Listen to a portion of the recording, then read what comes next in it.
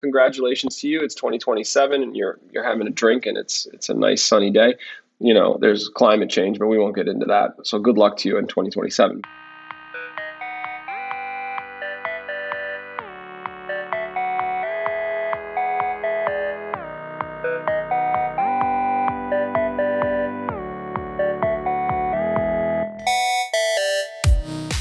Paul, I have a question for you. All right, ask your question. How come in some cases, when you add more people, you get more done? Meaning, like, I need to plow an extra 20 acres. Just go get me 300 more people to like plow 20 more acres. But how come sometimes, most of the time, especially in our world, you add more people and everything comes to a screeching halt and it gets harder to do anything? Look, what you're asking about is actually the foundational problem of software development. It's not code. People can learn to code, and most code that needs to get created can be created by a pretty good programmer. It doesn't actually, you don't need everyone to be a super genius. It's all coordination costs. That's the hardest part. Start with your plow example, right? That is a embarrassingly parallelizable problem. You can simply plow a section. You can say, this is your section, please go plow it.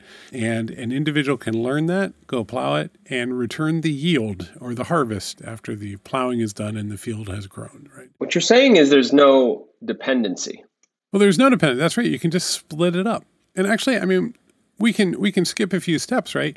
This is the goal of the API, of the purely distributed software, which is, I'm going to give you everything you need to get your work done, and you don't need to coordinate with me. Go plow your field.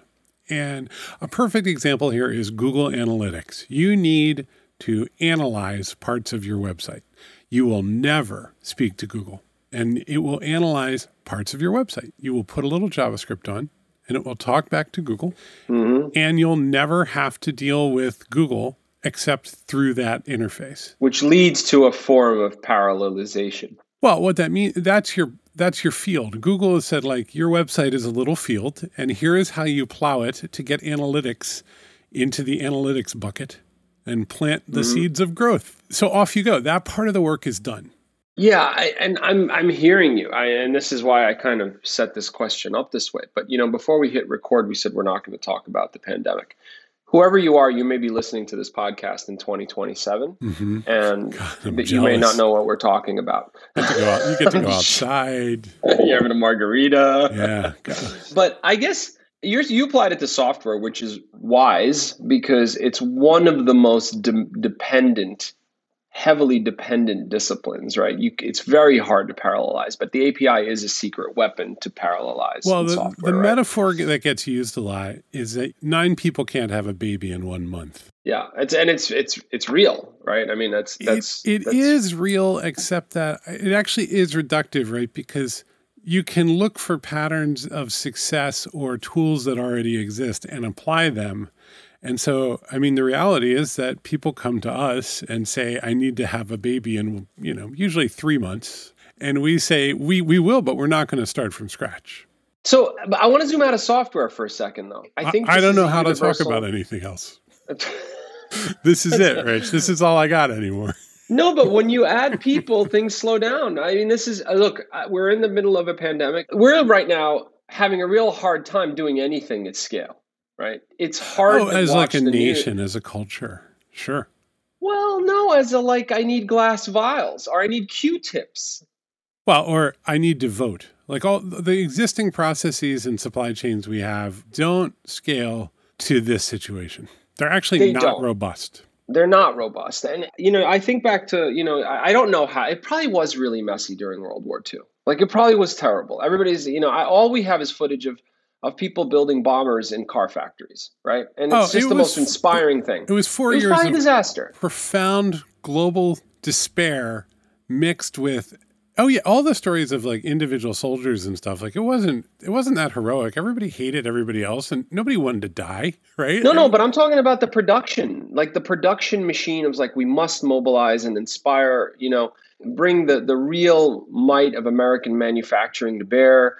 And here we go. And the next thing you know, we're building so many weapons and bombers and bombs. And it's like, whoa, you know what? We could do this all day long. We might not even have a good battle plan. We could just keep making these. No, it was an utterly reproducible process. It's the same as plow the field. You go over here, you're making cockpits. All right, man, but it's 70 years later and I can't get Q-tips. Oh, what happened? This is my theory. Thanks to the immense productivity gains brought by the digital revolution and the way that we approach things through globalization and the way that we have structured our businesses, we have created incredible efficiencies, just-in-time delivery. No one holds any inventory, none of that, right? And so the days of everything being vertically integrated, like, we own our own cocoa farm and the beans come in a boat that we own and it goes, those are all gone.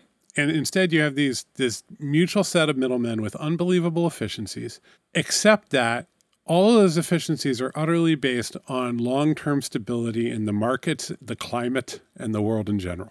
We could just end the podcast right now. The observation you're making here is profound. Well, I'm stealing it from one of our clients who's got a global warming charity. And his point is that we have counted on stability for all of history, the last thousands of years. And that you can't really see stability. Like stability it's like seeing economics. It's the air, right? And so you take it for granted. Of course it's stable. You have a different point of view about this. This is one of the things I've learned from you. And this is literally your heritage and you coming over in a very unstable situation and having an unstable situation. Growing up, you see a lot more randomness in the world than many entrepreneurs do. I see chaos. Until we started Postlight, I was never really great at translating it to business, but I could see the chaos and I'd be like, it's a lot of chaos. I don't know why people think that's normal. I'll give you an example for me. The stock market is crazy cakes. It is a banana cakes set of human wishes and dreams that everybody, and when people talk about it, they talk about it like it's a large rational animal that knows what it wants. It's like, stock market wants to eat more bananas, right? Yeah. And then blockchain's even worse. And all of these things, all these assumptions, all the way we talk about this stuff is just built on this understanding that it's going to stay roughly the same tomorrow. Yeah, well, look, there is value in those markets. I believe in those markets. I'm pro Airbnb and pro Uber and pro finding efficiencies. Again, pro in principle. I mean, some of their practices are gross, but in principle, I like that, we can use technology to find those efficiencies, right? That's very cool stuff to me. Also, no matter how politically different you and I are, we both essentially believe in a concept of growth. Otherwise, we wouldn't start this business, not even a software business, just a business. Right. That growth is possible and that growth can have, productive effects and that giving people jobs and asking them to do things for other people is meaningful, right? Like it's part of the DNA. It's very American. Yeah, but I want to follow your thought through because I think it's a really important one. So here we are. We rely on stability for what I would call all these sort of, this hyper micro transaction world that we live in, right? Like if I broke my dumbbells like 2 months ago. Just working out just so hard, just a beast. I dropped it. That's disappointing. It would have been. Yeah, it is disappointing. Yeah, I crushed it through the ceiling. Yeah, exactly. No, and so I needed a part, and I was like, oh my God, this is impossible. They're 10 years old. There are these adjustable dumbbells, so they have the click system, so you can get different weight. Everything. There's no way. I go on eBay. And I find an individual, clearly it was not a company or a shop, just an individual who happens to have amassed these parts for the gear systems inside of the dumbbell. And he charged me $18 for a piece of plastic, but frankly, I would have had to spend $300 to get a new dumbbell system. It's worth $18. It's fine. Worth $18. But the thing was, the fact that I was able to even go do that, and he was able to find a market where he's like, you know what, I'm going to load up on these because I think people are going to break them all around the country. The dumbbells I have aren't made anymore. Yeah. That's another thing worth pointing out. So it was this incredible sort of ability, to find someone, to seek that buyer, that seller, I should say, is incredible, right? Like let's pause for a moment there and just point out that I found this guy in the corner of Idaho who is selling this piece of plastic to me. And let's also point out, it took you about probably a minute. It took me about a minute. I didn't know if I should, first off, I didn't know if it was right or if he was legit, and all these questions came up. And one of the things I've noticed with the pandemic is that everybody went to eBay kind of. Everybody thought, you know what? We've got these incredible marketplaces, but what you found was you were sending 6,000 masks to a hospital of 80,000 people that needed new ones every day. And the scale challenge that kicked in was just utterly profound. And we found ourselves back at like government provisioning, right? Well, like when the government orders cheese, like we're back there. You know what I've noticed about our world, the world of tech, which is that we're very good at creating one-to-one markets, and there's some good tools for communities, but cultural change is hard and requires large state actors, and the systems that we've built don't really support that sort of thing, right? Like, they just don't. They don't. And here's an example. I'll ask this as a question. Let's see if you think the same thing I do. When governors have formed blocks throughout our nation right now, right? Like 5-6 states. How do the governors coordinate and work together? Probably call each other. Conference calls. Well, first off, conference calls and probably geographic proximity because it made sense to them. They probably know each other because of interactions they've had around the border, right? New York and New Jersey talks to one another a lot. They share budgets. There's all kinds of interactions. Absolutely. And then, they call each other. You have a conference call and you talk about what you need, and then you turn that into action because basically the governor is the middleman the governor is the marketplace. At that point, like they are the arbiter and they define what goes what and who goes what. And there's no system that you could automate with current technology, or maybe not even with general artificial intelligence, that could deal with that. No, there isn't. And it's talking and coordinating. Frankly, it was actually a little infuriating. Imagine if the governors had to coordinate to create those bombers in World War II. Disaster. Well, you wouldn't have had a single airplane, right? Like, I mean, that would have been the thing about World War II, right? Like, the entire economy was mobilized in order to generate the effect you're describing, which is, I'm going to put this person in charge. They have a certain amount of time. They will deliver this. And then if they don't, I will have to get someone else. And it just fanned out. Like, it was optimal. You have that sort of McNamara type brain. Yeah. Around production and like, what do we need to do to systematize? Humans didn't factor in a lot. It was literally like humans were units of labor that required calories and sleep, right? Yeah. I think what's interesting here is that, they advertise efficiency, these sort of micro transaction markets like Uber. I mean, Uber is incredibly efficient, right? Like it's constantly pricing cars and telling you what's nearby. So you can get one at the and it lets the drivers compete. And the more drivers, the price goes down. It's almost beautiful. Well, I think because it's economics 101, right? The only problem it's economics 101. No, but I think what happens is when you get to scale, those markets, A, can't meet that level of demand, and B, they're actually incredibly inefficient. What we found is that I can't cobble together 6,000 orders of Q-tip boxes.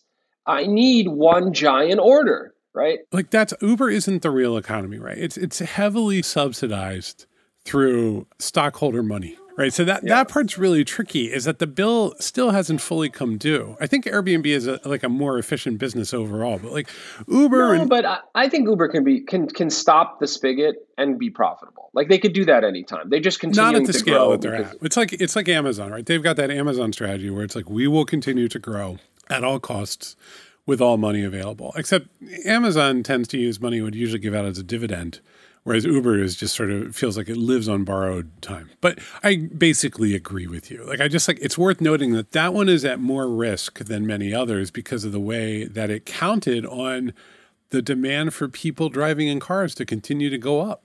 Yeah, I don't know. I think their growth was geographic rather than like, what can I suck out of New York City? In any case, I think it fails. At this scale, I think there is a point in time. Wait, clarify. It fails to do what? What does it fail to do? It fails at a massive scale. eBay doesn't work. Well, it works if you want to order an old book or get a part for your dumbbells, but it doesn't work to get. I guess let's go back to software. Let's bring this full circle. The coordination around the testing, and I'm not a scientist, there are parts, there are different chemicals and parts and pieces that you need. So everybody's like, oh, if I could only get the machine. It's not about the machine. It's about the materials you need. And if you divvy out all of those pieces, right, that's where plowing the acres breaks down, right? Because there are dependencies now. There's the Q-tips, there's the chemicals that you need for the test to be done, there's the sensitive machinery that has to get produced, and even the sensitive machinery probably has tens to hundreds of suppliers that are supplying parts just to the machine itself. The LED screen that is on the machine is coming from someone else, right? That coordination, that mobilization that you need, there is a point where you now have left the realm of, I think, capital markets and into the realm of, frankly, overarching mandate. Well, what can work at that? There's only like 3 or 4 organizations that are non-governmental that are integrated at that scale. Like Apple is one. Apple is one. Yeah. Tim Cook understands the supply chain top to bottom. And he thinks about each component at some abstract level. He's like, this little tiny Wi-Fi antenna that goes into an iPhone, how can we shave 5 cents off of that and get it made and delivered in one less day? And God knows if somebody can pull that off inside of Apple, I bet you get a big promotion. Yeah. Right. So I think that's right. That's the scale of organization necessary to do this kind of thinking. And who the hell has that experience? Nobody. Very, very, very few companies do. I mean, even a Boeing has probably thousands of suppliers. So does Apple. Right? Everybody does. So it's like, how do you... Everybody does. Yeah. And so like taking that knowledge and skill, grafting it into government, which at a federal level right now just isn't going to happen. We're not a government that respects practice very well, at this point, like the person... That is, to me, when I look at Apple, that's what I see. I actually don't see an enormous amount of product innovation because it feels like they're on their roadmap. I see the best possible supply chain optimization at scale. Efficiency, in the world. Yeah, that's right. With a kind of innovation backbone driving it forward, right? Which is why Tim Cook got put in charge of this giant-ass company instead of Johnny Ive. Yeah, I think that's right. And to close this out, I want to just share an observation that happened. And again, it's 6 years from now, and you're listening to this podcast, and God bless you. But I'll tell you something that happened in 2020.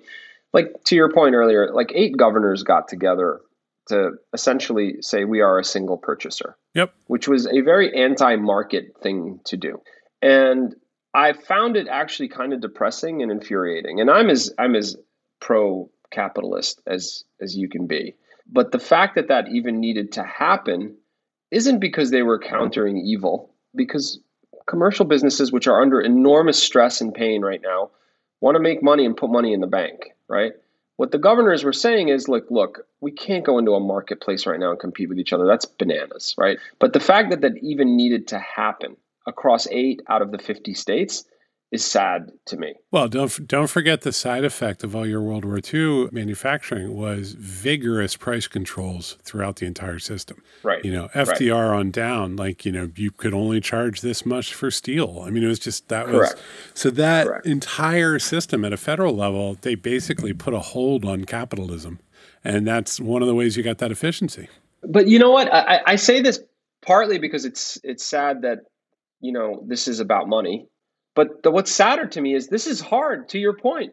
They have to get on conference calls. They can only get 8 of the states because the 9th governor was busy or whatever. We're back to square one. We're back to software development. We're back to all those dependencies. How many project managers are probably coordinating across those 8 states? Probably like 50 people are just talking to each other with flowcharts and workflows and all kinds of things to even coordinate. Also, governors don't manage by what's possible. They just tell you what needs to be real. Yeah, absolutely, right? They want to have the press conference and tell the story, right? Those are the scariest clients for us, like the ones who come in and are like, on next Thursday, I will have this. Yeah. And you're like, okay, but you just described a rocket to Mars. And they're like, I don't care what I described. So look, I think a lesson learned from building a lot of software is that sometimes you have to force things to align and not wait for markets and not wait for, in the case of software, a lot of independent actors with their own agendas and more or less levels of urgency. Sometimes you just have to come in top down and line it all up, right? And that, to me, is how you force things to click together versus, hey, can you get that thing to Tom, please? He's been waiting for 4 days. Listen, everybody likes a autocratic leader in times of terrible crisis. So you've got 2 great quotes on this podcast. No, but one of the best things you can do if you are someone who's an autocratic leader is create a lot of crisis, right? Because then only you can solve it. In this case, we have a real crisis. But you see that pattern, and then when things calm down, everyone's like, we're all equal and we're all working together using very good point. Interrogate both of those realistically, right? The thing with, bringing it back to software development, the autocratic top-down approach can really work. The key thing that you miss with that is everybody gets into a state of like, I have to get the leader what they want, and they stop looking around for things that could truly accelerate. And, it's just like, let's just get put your hat on, we're going, as opposed to like, well, could we just use this thing over here? And so don't ever forget that. Like, the reality of software development in 2020 is that you actually can have 9 people can have a baby in a month if they know what the baby's supposed to look like. Right. So it's changing. That part of our world is changing. It is fluid. Like, what's interesting, and the paradox of everything we're talking about here is that there's not just that one way. There's a lot of ways. They have to all be on the table. It's very fluid. The very things that you're saying, like, these tools that we've built aren't really serving the needs that we have at a large macroeconomic scale. Doesn't mean that 2 months from now, somebody might not say, hey, I hooked my Excel spreadsheet up to this and we can run this part of the economy now. Like I guess the way I would close this out is we're seeing new needs that we didn't see before.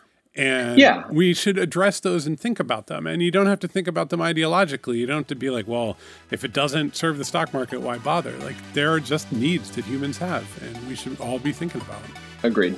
All right, Richard. Well, if anybody wants to get in touch with us, what would you... Well, you want to build great software efficiently?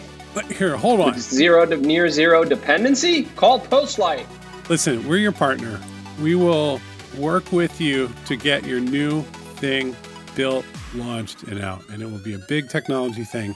And people will love it. And if you want to get in touch with us, just send an email to hello@postlight.com. That email address goes straight to Rich, me, and other folks. And we want to hear from you, and we want to learn about what you're doing. And we would love to be working with you in a room for 3 months, 6 months, a year. We're ready. Just get in touch. Well put, Paul.